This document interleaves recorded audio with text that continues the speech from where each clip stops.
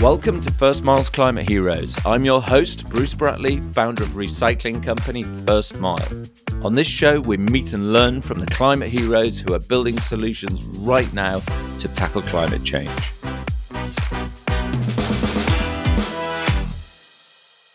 Today's guest on First Mile's Climate Heroes is a titan of sustainability, and he works tirelessly to help massive companies across the globe deliver their ESG strategies.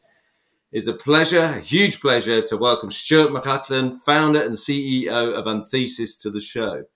Stuart's first book is out now, and he, with co-author Dean Sanders, wrote The Adventure of Sustainable Performance to reveal glimpses of an alternative future that is both positive, helpful, and probably, hopefully, within reach. In this episode, we'll find out if big business are able to work fast enough to keep global warming in check. Stuart, welcome to First Mile's Climate Heroes. Thanks, Bruce. Great to be here, and I really appreciate the invite. Really, well, you're very welcome. Thanks for taking that time and from saving the planet, and great to have you on the show. We're looking forward to hearing all about the book as well as Anthesis. But before we get into the new book, which is out and exciting, tell us about the Anthesis story and how did you get to being a climate hero? So, first learned about climate science back in 1985, which ages me a little bit. I was at university, and I always remember the head of faculty came in to see us on the first day of that first term, and said to us, if you want a job associated with the subject of your degree, you need to change courses now because there are just no jobs in this subject. But anyway, I decided to carry on. And it's probably like most people, it doesn't matter whether it happens in 1985 or whatever year, you come to discover the truth in the climate science. At that point, everything changes because you realise that at some point in your likely lifetime, humanity is going to have to face the greatest transformational change it's ever had to grapple with. And so, you know, from that, in terms of really sort of learning more and more about the reality of the climate science. And of course, the climate science was known in 1985 and was being widely talked about. In fact, it was Margaret Thatcher that gave a talk to the UN the day before the Berlin Wall came down in 1989, you know, about the reality of the climate science and the need for the world to decarbonize. So it was obviously known about then. And then I decided, because I was both passionate about that, but also passionate about the opportunity that was afforded business to be able to make a change. And I've always been a believer that business is an institution that is both powerful and agile, and therefore needs to be lent on to be an influence in terms of the change that we want to make in the world. So I started to look at how. And this was just in the sort of early days of the emergence of environmental and sustainability consulting businesses as to what kind of advice could be given to organisations in this area. So I was asked to set up the environmental and sustainability advisory business at a company called WSP in 1995, and then we grew that over time. WSP became a FTSE 250 company. So I did a stint on the board of a PLC, and then in 2012 we decided that we really wanted to focus on the area of the climate transition, sustainable use of resources, what we now call ESG. And so it was a sort of now or never moment, and myself and various other people that I knew from the market and the industry felt that with a blank sheet of paper we could start to piece together an organisation that was a little bit different, partly born out of frustration, if I'm honest, frustration about all this sort of talk about sustainability and not enough action. And we started to look at why there wasn't enough action, and where there was action, there were very high failure rates. And we concluded that organizations were trying to implement sustainability in silos, whether they are geographical silos, where you're ignoring the reality of global value chains and the need to look at sustainability from sourcing, supply chain, manufacturing, point of sale, end of life, and so on, or technical silos. So looking at carbon in isolation of water, isolation of waste, isolation of biodiversity, and so on. And these are all highly interdependent. So you need to look at it more holistically. And the other thing that sort of vexed us was the lack of sort of robustness in the data that people were using to try to evidence the decisions that they needed to make. And just none of this was in place. So there were systemic and market failures. And we thought that with a blank sheet of paper that gives us the opportunity to sort of piece things together in a different way, we could do things more effectively. The picture we always used was, and we still use, to be honest, is that the market was being provided with a jigsaw puzzle with no picture on the lid or the wrong picture on the lid, and with the wrong piece of the jigsaw in the box, and then organisations are being given this and say, go and build something useful. And I think that's why we've lost so much time, because 1985 was a long time ago, and 95, 10 years down the road, there's these sort of 10-year chunks of time where things didn't really start moving forward, and then we're in the decisive decade now where we need to put a lot in. We're already 3 years into it, and is the picture on the front of the jigsaw box clear now, do you think? Or do you think we're still sort of looking for edge pieces? Yeah, it's a great question. I think the reality is as we sort of stare into this transition zone, as we call it, which is this the sort of moment of disruption and peril for a lot of organisations. At some point we will get to, the next era. And at some point in the transition zone, then we'll have the opportunity to start to redesign and reimagine what that new era might look like. And we don't have clarity on that. So if the picture on the lid of the jigsaw is the new era, then it's fuzzy. If the picture on the lid of the jigsaw is net zero, or moving from a linear business model to a circular business model, that's clearer. But actually, if you look at net zero, and the kind of commitments that organisations are making to net zero, that's an emergency response.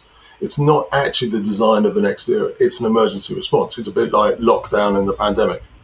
And so we have to get control of this within this existential crisis that we're in the same way as we had to lock down the world in the pandemic. And so we've got much more clarity in terms of what that means. And do you think we made it harder because if we'd got on with this sooner, would we have had more time to design the future? Or do you think it was just inevitable that we have to get through this sort of emergency response before we get into, and is the emergency response of net zero the transitional stage, or will it force us into this transitional stage? I think that the commitments that we're seeing made from our clients around net zero, where they're setting targets and they don't know how they're going to be able to meet them, is the transition. It is a time of disruption.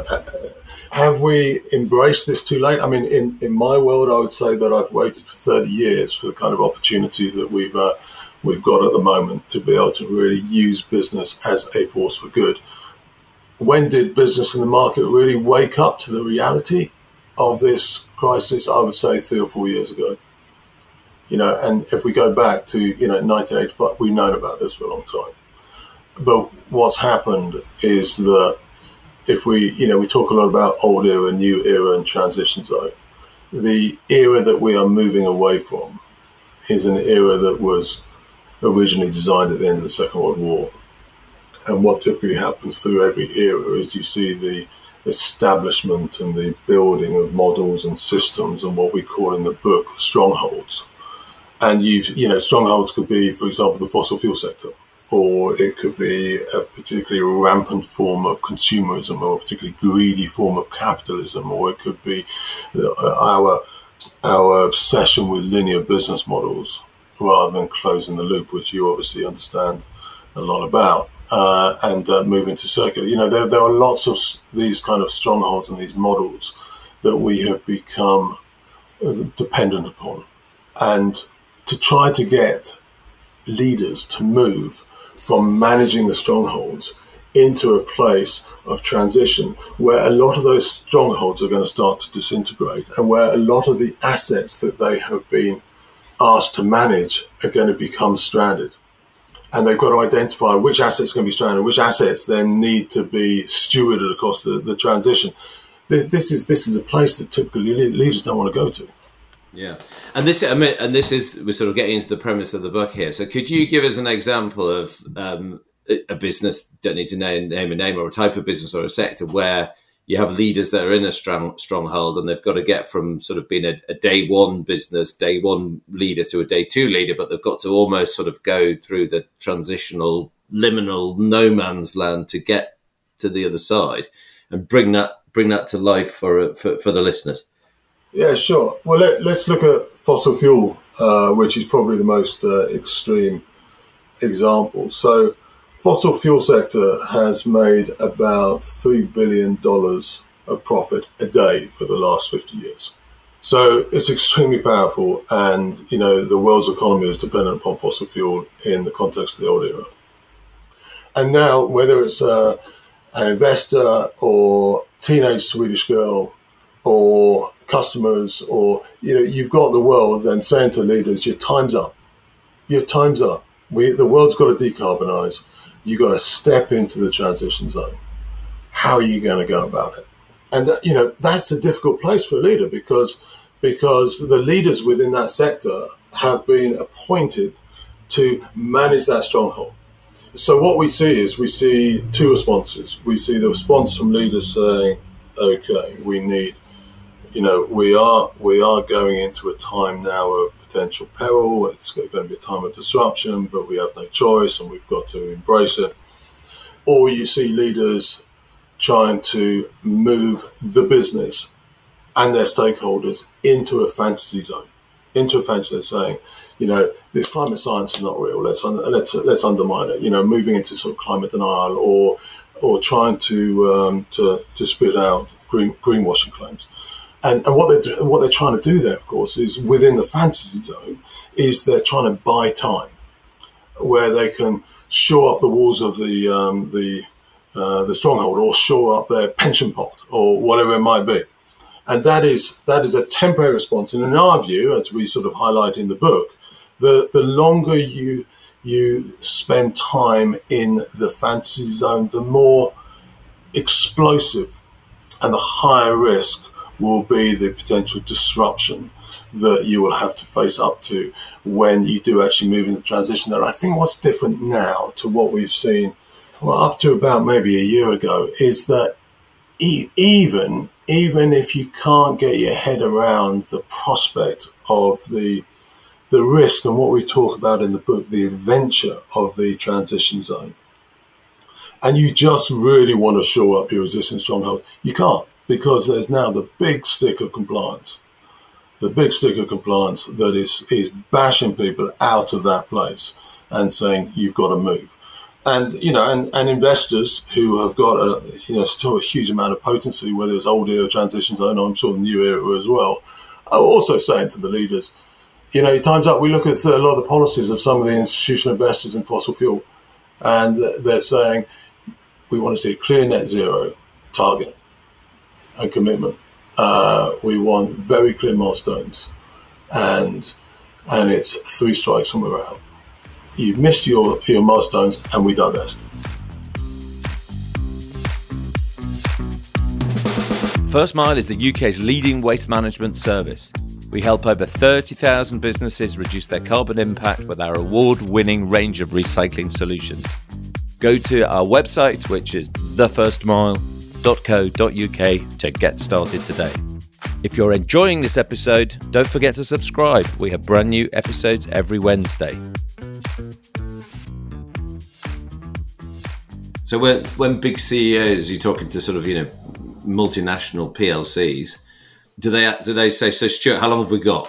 How long? When do we need to do stuff? Because, I've got compliance, but it's 2 years away. I've got shareholders who are, pension funds who want dividends now. Well, how long have I got? How do you answer that question? It's interesting. That is a question I'm not sure that I've ever been asked. A lot of them are talking about timeframes in the context of net zero, because most of the people we're working for now are really thinking about their net zero targets and their net zero journeys. But in the context of the existential crisis, then I don't think people are really looking at it from that perspective. And maybe they should. I do feel, though, that the kind of conversations we were having up to about 3 or 4 years ago, where CEOs were looking to chuck more money at their CSR department or the ESG or sustainability department, and effectively, they weren't using this language, but this was the intent, was we chuck a bit more money at you each year. Can you just take this thing away from us? Can you give us some nice stories that, if we're challenged on it, then we can say some really great things. But effectively, take it away from us so that we can do the job that we've been trained to do, which is to manage the status quo. Because we don't want a disruption. We don't get those kind of conversations so much anymore. And that's one of the reasons why, in terms of the contacts that we're typically dealing with in our client organizations, have now moved from being the sustainability managers to the C-suite, because the C-suite are recognizing that this is now an enormous transformation that has got to be led from the top. And obviously the sustainability people in those organizations are also becoming more meaningful, more powerful, etc. But it's being led from the C-suite. And I think the other, I mean, if you look at the journey, typically, and I'm probably overly simplifying things, but there's an incremental part of the journey. Most organizations have set this net zero target, and the first thing they're doing is saying efficiency. And they're having a great time of it, because actually the returns that they're getting from their investment in incremental efficiency gains are very favorable, especially with the energy prices the way they are at the moment. But it will be the law of diminishing returns. And so the incremental efficiency gains you get on your road to net zero might take you 30 to 40% of where you need to go to be able to deliver against your net zero targets in 10 years or 15 years or 20 years or whenever it is. The more difficult bit is the transformational part of the journey, which is if you imagine the incremental bit going like that, law of diminishing returns, the transformational bit goes in the opposite direction. You've got to invest now, because that is where you've got to make the most disruptive and transformational changes within your business model and the way you do business. And you've got to make that investment. And you're not getting the returns on that, and you won't get the returns on that for some time. And what we're seeing is that we're seeing that it's increasing, but there are still, very few leaders that really understand those two pathways are necessary to meet the targets that have been set. There was one very enlightened and pioneering CEO that we had a meeting with last year, whose sustainability team came on the screen from around the world and provided the numbers to him around the cost of compliance to meet net zero. And his response was, why are you giving me a cost of compliance? This surely has got to be an investment against which we should expect a return, because there's value to be created here.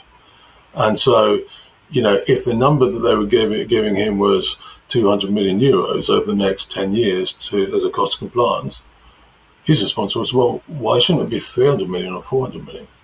Because it's an investment. And that is an example of what we call in the book a day two leader. Somebody who can see beyond the compliance of day one and into day two, which is where the value creation is.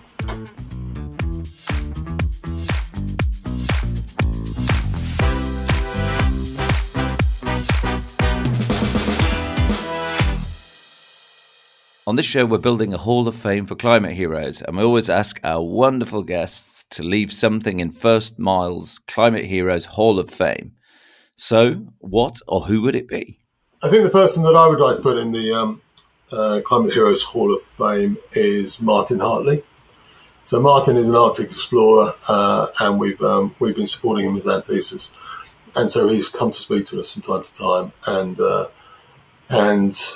I think that there's something really appealing about the unsung heroes, and also it's only really when you get to know them that you understand what they're going through. To go to the Arctic year after year and see the damage and see the disappearance of the Arctic and the environment that you've dedicated your life to and you care so profoundly about, and to bring the reality of that and the truth as to what is happening here and now, not in terms of the predictions that the models are telling us about in 20, 30, 40 years' time, but actually what is happening now, to bring the reality of that back with all the danger and trepidation associated with those journeys and expeditions that he and his support team are making.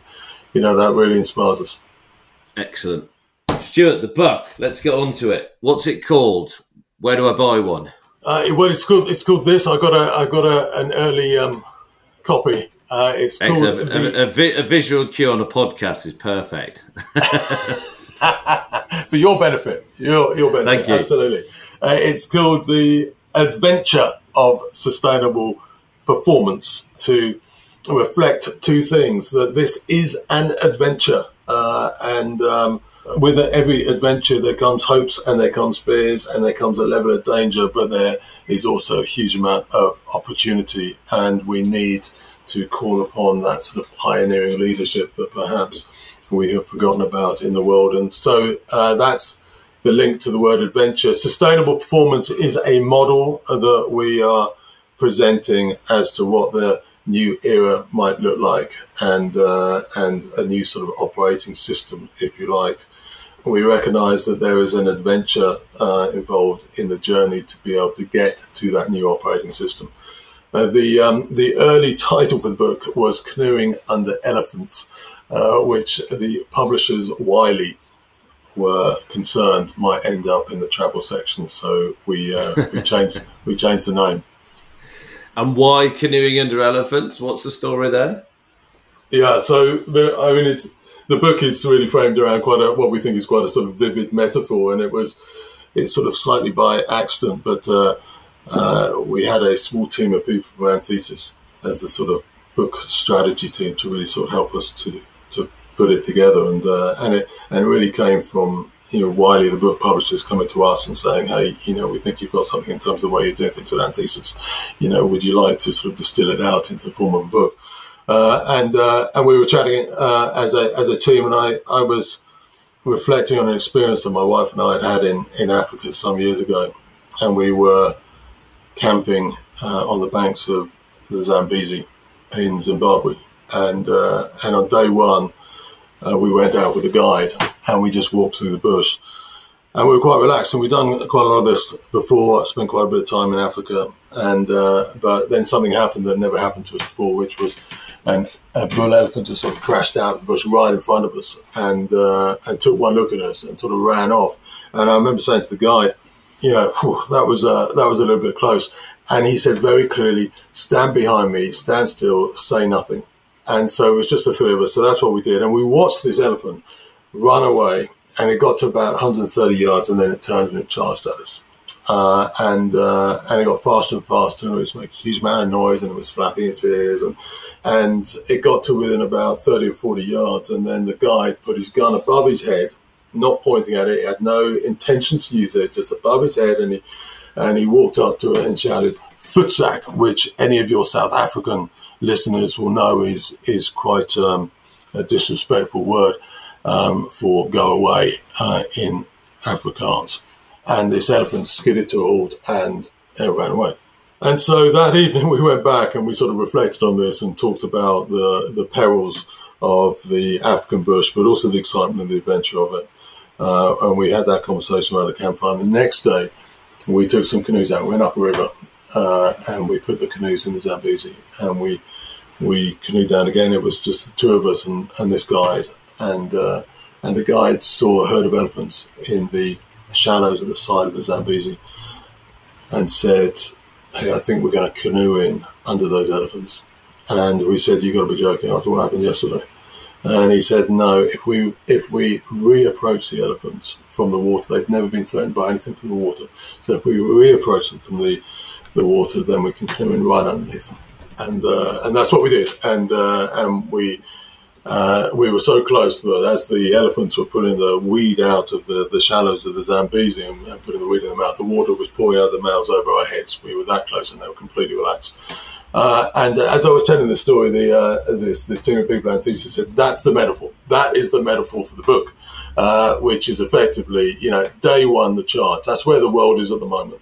They're being charged at by, all this stakeholder pressure and ESG and impact investment and compliance, and they don't know where to go, and strongholds disintegrating, and the prospect of having to move from managing the status quo into this place of disruption, the place we call the transition zone in the book. So that's the charge. And then the second section of the book is the campfire, where we really try to sort of unpick what is happening, to sort of reflect on why this is happening, to get under the skin of it and to understand it better, for then the reapproach, which is the third section of the book, which is how can we reapproach the whole subject of sustainability to find value, and to find an opportunity that is in fact enriching for us as leaders, business leaders, governmental leaders, leaders of cities, but also enriching for the single planet that we occupy. That is a beautiful story, and a really, because we sort of, a lot of us in sustainability, we think we're doing stuff, but actually that description of the charge is really where we are, and a huge amount of energy is consumed with it. So it is huge, and just moving out of that stronghold round the campfire is actually a great metaphor. And I think we understand that. The reapproach, we all want to be relaxing in the canoe in the world of, a sustainable planet where humanity has a future, and we're basking in the water that's coming off the elephant's mouth. Give us some examples of how that world is going to look like and what the opportunity is there in the reapproach. Yeah, so it's interesting. We've what we've done in the book is we've interviewed lots of leaders, including yourself, Bruce, as people who have inspired us, who we think are pioneering, who are helping to lead us and navigate us through day one to a place where we can find value in this reapproach. But there are also some leaders who are just born for day two, who have positioned their business day two, and we've interviewed such leaders, such as Sean, the leader of a company called Lanzatech. He tells us a story of how he was actually a marine biologist, and he came to really understand the gaseous composition of the vents at the bottom of the ocean, and then realized that it was the same as the gaseous emissions coming out of stacks of steelworks. And then to look at the species that thrived at the bottom of the ocean in that environment and seeing if you could recreate that on these stacks, which you can. And then, over time, this has been commercialized to effectively extract the pollutant emissions from these stacks that are then absorbed within the algae and the biochemistry and the sort of composition that is created. And then from these species such as algae thriving within that environment, you can then turn that algae into biofuels and bioproducts, etc. So these are the opportunities. Now, question mark, I suppose, is that something that's going to help us through the transition zone, or is that something for day two? And I think time will tell around that. There's also, the people that we've spoken to, such as if we go into the agricultural sector, we've spoken to businesses who say, hey, we've got a solution for the dairy farming sector, which is obviously quite a significant contributor to carbon emissions. And that is, we're going to do away with the agricultural sector. And then you push into that and they say, well, actually, so much of what is produced is just biochemistry. And what they're talking about is in 20, 30 years' time, you'll be able to reproduce, and this sends a little bit of a shudder through me, as I'm sure it does with you and many other listeners. You'll be able to reproduce wine and beer and all that kind of thing at home. There are beverage printers that are likely to go on sale this year in the United States, where you'll probably be able to ask Alexa to print you a particular drink at home. But in the dairy sector, of course, what they're saying is that a pint of milk is 80% water, is 16% fat, fairly standard fat, and what makes it unique is the 4% protein.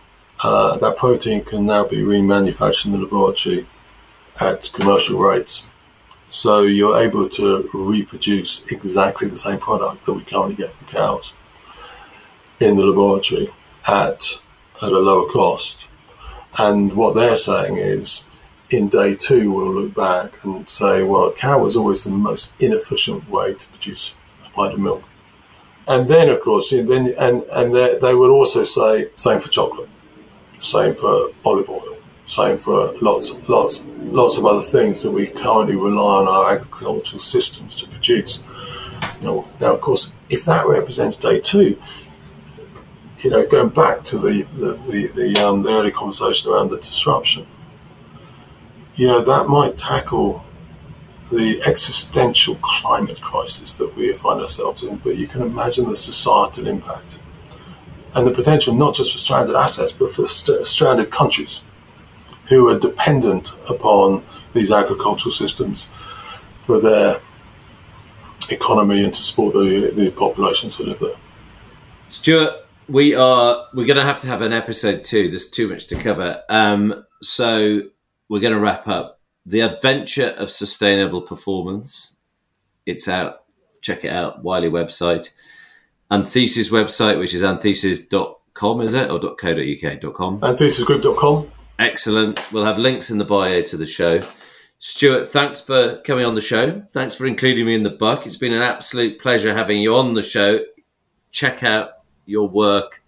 You're activating sustainability at Anthesis, and I think also an activist. So well done. I think some really great original thinking in the book. It is fantastic. So really great stuff. Thanks for being on the show. Thanks, Bruce. A great pleasure. Really enjoyed it.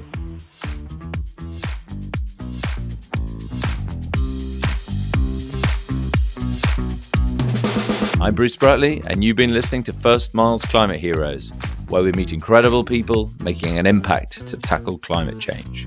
If you've enjoyed this episode, leave us a review and subscribe to the show. We have brand new episodes every Wednesday.